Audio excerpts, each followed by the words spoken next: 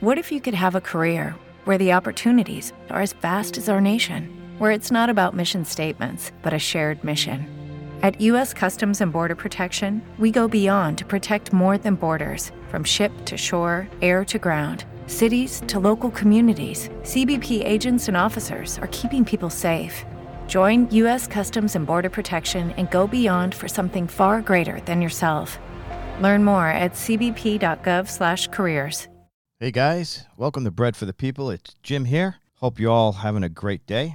Last week, I had a conversation with a bread baker from the Hudson Oven named Chase Harnett. Chase introduced me to a new flour called farmer ground flour, a new flour to me, that is. And I had the opportunity to bake with it after I spoke with Chase and then got on the phone with the people at Farmer Ground Flour. And I'm happy to say Bread for the People has a new sponsor. Farmer Ground Flour was nice enough to sponsor Bread for the People, and I wanted to tell you a little bit more about them. And here's what I discovered. So it's a team of conscientious millers and farmers that was started in about 2009 by three friends, Greg Russo, Neil Johnson, and Thor Oxner.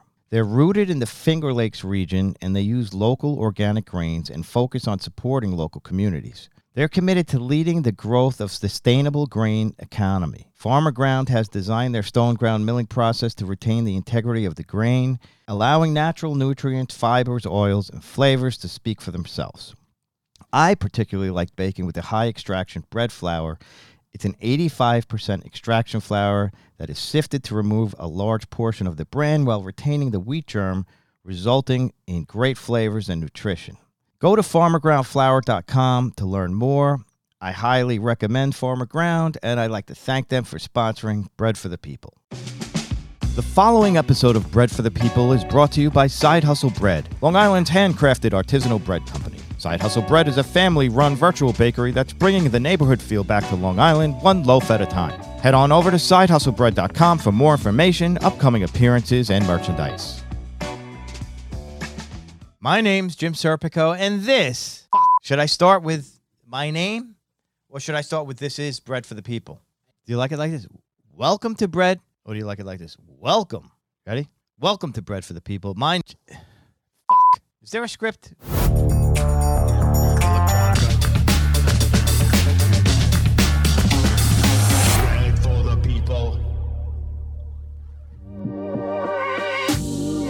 Welcome to Bread for the People. I'm Jim Serpico. Today we have a very special guest streaming in from, I think, Philadelphia, New York. He is the owner and proprietor and third generation owner, that is, of Pat's King of Steaks in Philadelphia. You know them, the inventors of the Philadelphia cheesesteak. Please welcome Frank Olivieri. Good afternoon. Good afternoon. Frank, it's such a pleasure to have you on. I was excited to get the email. You guys are legendary. I love a good Philly cheesesteak. And you guys, we have to thank for it. Yeah, it was all started here in Philadelphia with my, you want to hear the story? It's a great story. I would love to hear it. Okay, so legend has it, my great Uncle Pat, my grandfather's older brother, had a hot dog stand in the Italian market. So just to give people an idea where that is, it's the market where Rocky was running and they threw him in the orange in the first movie. Okay. That's the world famous Italian market in Philadelphia. Yep. And he had an open-aired hot dog stand over there, and every day he sold hot dogs. He ate hot dogs and got tired of eating hot dogs one day. So he sent my grandfather down to the butcher to get some, trimmings of meat. Right. He cooked it up on his hot dog grill, and the cab driver who ate hot dogs every day saw the sandwich and said, "Oh, looks really great. Can I have one?" He said, "Well, since you eat hot dogs every day, I only have enough for my brother and I, but I'll give you half of mine." The cabbie took a bite of it and said, "Wow, this is amazing. Stop selling hot dogs and start selling these things." And that was the invention of the Philly steak sandwich in 1930. I love that was his focus testing. The one guy, he landed on the right guy, it sounds like. Guy. The right guy. I actually bumped into his grandniece a couple of years ago, Diane Schwartz, her name is.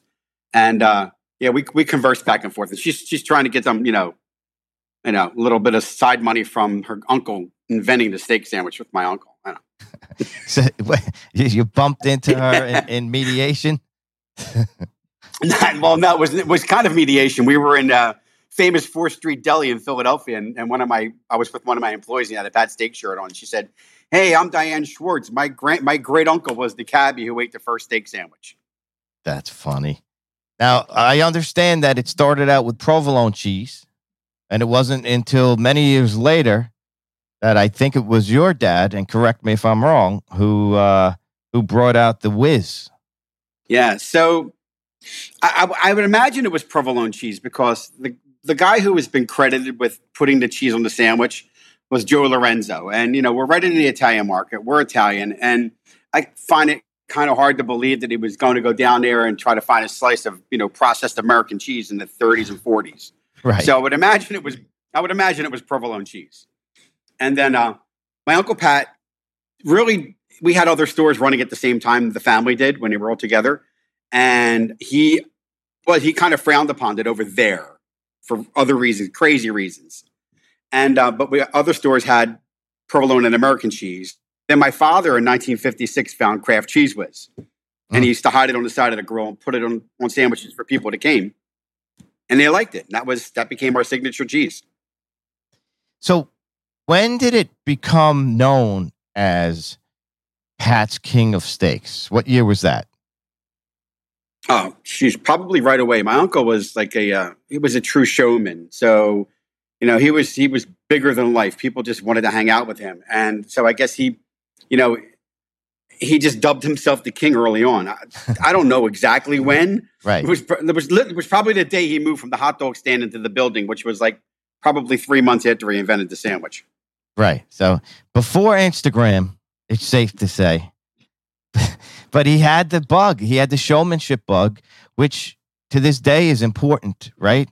Especially in certain foods. You guys are very specific, but people could get sandwiches anywhere else. Besides the taste of a sandwich, I always believe it's a great story. And you guys have a great story. Now, it became a big thing in Philadelphia. There are several other cheesesteaks, and it's a great conversational argument between everybody on who's got, who they are loyal to. And I know, I'm bringing this up because I happened to watch one of the videos that you guys sent me, and you say you're friendly with one of these other proprietors. Yeah, well, I was listening to one of your previous podcasts with Anthony. Yes. We were talking about the pizzeria guys. Yeah. And, all the cheesesteak guys in Philadelphia, we're basically all friends. That's awesome. Listen, you can't walk a block in Philadelphia without tripping over a cheesesteak or tripping over 2 stores that sell cheesesteaks. Right. So we all kind of look out for each other. But, there is the original rivalry started between Pat's and Gino's, which is directly across the street. Of course. I mean, and everyone knows it, whether you've been there or not. Everyone knows it. Everyone around America know about it. Everyone knows it. Everyone knows it, and it's mentioned on Monday Night Football. It's mentioned on Tonight Show. And for that reason, because we've been there for 93 years, and the guy across the street's been there for 50 some years. He was established in 1967. We get dubbed the quote unquote tourist trap. Oh, it's a tourist trap. People go there. I was like, why? Because your business lasted much longer than any other business, you're a tourist trap? Is that the way it works? I'm so confused by that. Oh, well, come on. It comes down to jealousy. And, I think it's almost as simple as that. And people also, it's just same thing as these trolls out there. It's just so easy to say something negative. And then, you probably have other rivals out there that are competitive and trying to build a name for themselves and whatever. It's meaningless, but sometimes it just gets under my skin where, you see the trolls online, your place is garbage, Gino's is better, Pat sucks, Gino's sucks. It's like, I go to this grocery store in Conshohocken. It's not even in Philly, seriously. And people are loyal. Philadelphians are kind of loyal. They're loyal to their sports teams, loyal to their neighborhoods. Yeah. And they're obsessive compulsive over the cheesesteaks. I get it. I'm kind of biased. There's several that I like, and there's several thousand I don't like. So, I understand that. But the other side of the coin is you are being talked about. It means you're being talked about by not only people in Philadelphia, but people around America and then some. How many other food establishments could say that about themselves? And I'm sure business is going pretty well. You know? Yeah. I don't own a red pen. There you go. So we look at it like, everybody wants if you have a pizzeria down the street and somebody goes there and he's got the greatest pizza in the country. Yeah, his pizza's great. I'm a pizzaiola too. So, but if you're baking your own bread and you're creating a desire for the sandwich and you bake 60 loaves of bread, that's 120 sandwiches that you're splitting up between hoagies and cheesesteaks. And then, by 2:00 in the afternoon, we sold out. Well, yeah, you had 120 loaves of bread. Exactly. Our baker bakes for us 24 hours a day. We sell thousands a day. Right. Which we don't run out. I've never run out of bread in 92 years. Right. 93 years. So, well, but you've had to, the business that you own has had the benefit of figuring that out and figuring out how to produce for that long. And yeah, it's like on a much smaller scale, the same thing with me. I started doing this professionally 3 years ago and was doing farmers markets. And then there was a demand for it. And it was sometimes 2 to 3 farmers markets a day where we would have people vending for us. And I was at the very beginning doing it out of my garage.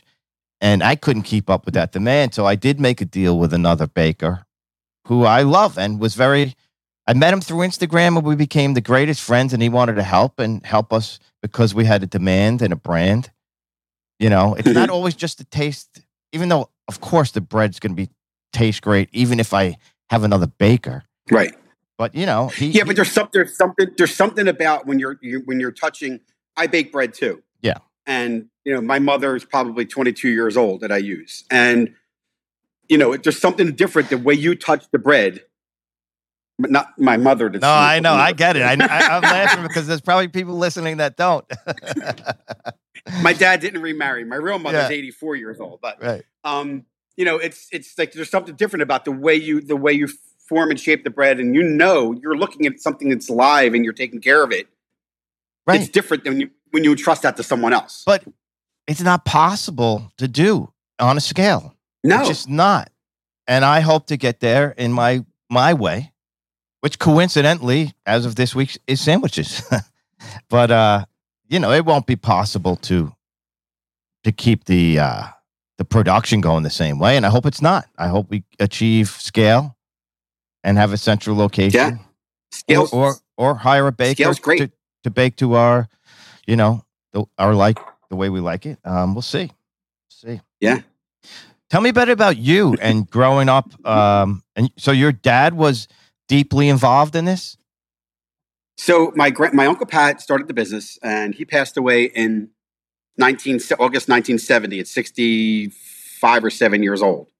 But early in the 50s, he moved out to California, and he started buying real estate. He parlayed the money he made in buying real estate. So he moved out to California. He did really well with that. He bought tracts of land in Beverly Hills. He was friends with Fred McMurray, Gene Autry, Bing Crosby, all those guys that were buying tracts of land. And when he needed money, he would sell them off. He opened up a Pat's in LA in the Fairfax section, and it just didn't do well. But in the meantime, we had the family. I was born in 64, had several stores in Philadelphia. So his son Herb took over the other stores, and my grandfather and dad bought the original business from him. Okay. And, I basically grew up in the business, 11 years old. I wasn't allowed inside. So I would wipe the counters I'd walk around with a metal milk crate when they were actually metal, and I would wipe the counters off. And then I just grew up in the business, going to work on the weekends. But I always had a desire to become a classically trained French chef. So I turned down CIA as a junior in high school, and I was accepted to Le Cordon Bleu in France, which consequently I'm leaving at 9:00 tomorrow night to go to France. So wow. I'll take some bread back for you. Okay, I would love that. And I love the bread there. And so I said to my father, listen, I'm going to stay till September, then I'm going to Paris for 5 years. And he's like, okay, we'll see what happens. And we had a manager who left the store, and I stayed on till September. And then I just, what happens. You start making money, buying cars, you go nightclubbing, buying clothes. So I put my culinary career on hold, and I took some private classes with Georges Perrier in Philly, from Lebec Fen and other classes. I would come up to New York and take day classes at the French Culinary Institute and stuff like that. And then I finally, at 47 years old, I went to the restaurant school at Walnut Hill College here in Philadelphia and got my full bachelor's degree. So I'm classically trained in that respect. Now, do you have an itch to broaden out from? I mean, I don't want to call it your day job. You have a giant, successful business that's been in the family for a long time, but I do wonder about the psychology here. So right before 9/11, the week before 9/11, we were pen to paper to signing off on expanding throughout the country. And at that time, we had just got the entire name back from all the family members who had it. It was outstanding with. And I said to my father, I just don't feel comfortable with this. So 9/11 happened, and we were supposed to go into all the airports in the country. We had a guy who wanted like 137 stores in California. And we had another guy who wanted to secure Europe. And I said, it just doesn't feel right. And 9/11 happened. And I'm like, oh my God, maybe this was a sign. So kind of put that on hold. But now I'm the sole owner of the business. And I always had the itch to do something. It's just like, my accountant says, do you really want to go back to work? And I'm like, I love it. I love the action of it. I love being there. I love the interaction of it. So you and I are about the same age. And I'm 59. Yeah, I'm 55. Yeah, but I had my paper route was much harder than yours. Though. You look much better than I do. Uphill both ways. I know how it is in Philly. Listen, I'm doing this food truck thing, and it's going to be brutal. It's going to be brutal. I talk about it all the time in terms of like the prep and the this and the that and catering. It's not just being on the food truck and the hours you put in there, but I'm the same way. Like, I want to work. There's so many aspects of this thing I find fascinating, from the baking and the science to the baking, to seeing people enjoy it. Hopefully they will. So far, they've enjoyed what I've baked, and planting the seed of a company and a brand and seeing it catch on is exciting. Like, all that stuff. What am I going to do? All of a sudden, a guy who works 12, 14 hours a day is going to do what with my life? Yeah. So, hey, listen, if you need somebody to come up and guest chef with you, I'll hang out on the food truck with you. I know a little bit about sandwiches. I do talk about that. I would love that. Are you kidding? Do you guys do catering? We used to do catering for some events. Actually, we are going back to Canada on July 4th week. I'm not going this year. I'm sending my guys. I did it last year for David Cohen, who's the ambassador from the United States to Canada, to make cheesesteaks at his 4th of July party. So we do events like that. That's kind of fun. We used to do smaller events for University of Pennsylvania, sometimes backyard events. We don't have a food truck at this point. That's like a whole another endeavor that I'm kind of like leery about getting involved in, because that's just a whole other aspect that I need to worry about. If it's managed properly, if they're driving there and, getting the product there, making sure it's right. I can't be in all these places at once, but yeah, we do some catering. Not a lot. I know that a lot of the purveyors are selling frozen cheesesteak meat.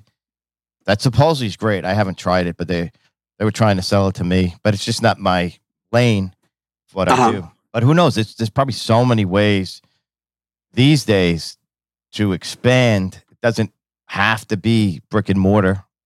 Even though, what do you think about the brick and mortar these days?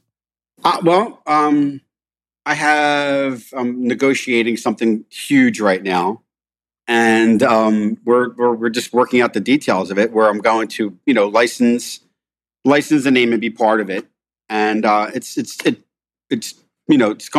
looking like it's going to be pretty big. And with that, we may do other locations. Pick and choose where we want to go, and it's more like if I can have some control over it, if I could control over it in the respect that you're buying all the product through me. This way I can assure that when the person's eating the sandwich, it's exactly the same as it is at 9th and Wharton Street in Philadelphia. Right. And that's my stipulation. If you're going to do it, you have to buy through me. This way I not only can control the product once the people eat it, and I can control the inventory, and I know exactly how much I'm supposed to be getting on my end. I would want that too. I mean, that's why my dream and vision for what I'm doing is to be able to have a central production facility where the trucks would dispatch from, and they loaded up from the bread that was baked at this one place. I think there's a way to do it. There's companies out there that do it. There's, Cousins Lobsters, right? They franchise the truck. They do well. So who knows? I had a guy I was talking to last year he wanted to have a food truck on the Hamptons, and he wanted me to like send a product up, and he wanted me to license him and do it. I'm like, but I don't know what you're doing. If you're going to tell me you're selling 500 steaks a week, and then all of a sudden you sold 10,000 because you're bringing your own product in, then where's my end? That's the hard part. I can't be in all these places at once. Yeah, but at the same time, who knows? I mean, you got to legally, obviously, we got to cover our asses. Mm-hmm. That guy would be crazy.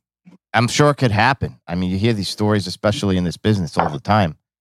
But that would be nutty for him to do it, and he would not get away with it for that long. No, it has to be somebody up there that knows me. Yeah, yeah, that's pretty nuts. So you're excited about your endeavor? I mean, that's my God, huge. yeah. I mean, it's is it huge? It's not huge to me. It is, and to my family, it is. Like it's huge. They're actually. So I have 3 sons and my wife. Okay, and we're all very hands on deck here, and that's exciting to see them excited about it. My wife does work full time, but as soon as she gets home from doing her school psychology thing, she's running the numbers. She's on us for cost of goods. And if we don't have it right, she's questioning the shit out of us, which is awesome. Yeah. Because I didn't really do that at the very beginning. And I was winging my prices to what I thought they should be. And sometimes I felt bad charging what I was charging. Sometimes I would change the prices depending on who was standing opposite me. Yeah. It is. I mean, that's why you see a lot of people who go into the restaurant industry who don't have that business background or that financial, the ability to reason and say, well, if my product cost is, $3, whatever, and exactly. Okay, I can sell this for $4.50, but then you have to, take into consideration gas, electric, insurance, water, all the other fun stuff that goes along with it. It's so much. Employees, packaging. We have to pay a site fee all the time. Our site fees range from $75 to $2,000 a day. Yeah, that's a lot. I was just talking to someone in Philadelphia here with one of the Made in America things, and they said that the food trucks actually, the people who run the event, they have their registers on the truck, and they take 30% off the top. I won't do those events. That's crazy to me. I won't do them. They have those events here. I won't do them. No way. Yeah, that's when I heard 30% off the top, I'm like, no, I'll park on the other side of the street. Exactly. I mean, that's similar to going into one of the stadiums, and that's why you're paying so much for food in the stadium, because that's exactly what they're doing. Yeah, I turned down Citizen Bank Park twice for that reason, because you have Aramark. There's nothing wrong with Aramark. It's a great company. But, I can put a manager in there, but the manager basically just stands there. He can't tell anybody what to do. He can't stop the people from, before it was a cashless thing, from just putting the money in their pocket. I'm not saying they do it, but if it happens, it happens. I mean, I've heard horror stories about it. And so you really can't control the product. But then when someone goes to the stadium and they buy a cheesesteak, and it's like $18 for a cheesesteak, they put a bad taste in their mouth. Oh, Pat's is making all this money, but it's really not Pat's making the money. It's Aramark. Exactly. Crazy. So let's talk pizza. You say you're a pizzaiolo. Do you do it at home? I do it at home. Actually, I went to Tony Giarmani. I went to his school out in California. Really? Yeah. I always love pizzas. It's a sickness, It's a sickness. Yeah. So I followed him for many, many years, and I bought it. My first oven was a Forno Bravo, a little one, and I decided I wanted to go to pizza school. So I literally flew out. And I took the class, and I worked in the pizzeria for a week, and it was amazing.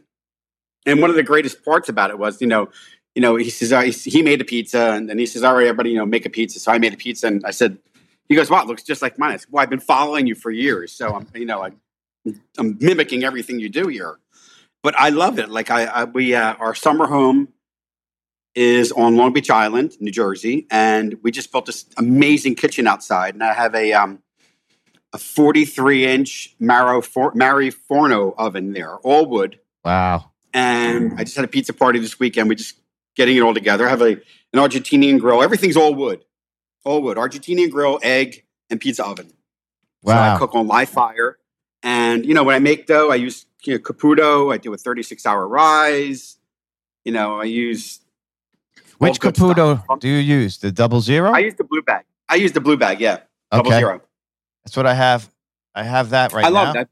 It's a great one. It's great. I mean, I get like 2 55-pound bags a summer. It's my backyard. I'm making pieces. Like when we first bought our place, I bought, a dozen just metal pans, and I gave them to all my neighbors. And I said, listen, when Nancy and I are making pizzas Friday night, come over with your pan. I'll make you a pizza. You go home with your pan, wash it, and come back next Friday. I'll make you another pizza. Jesus, they must love you.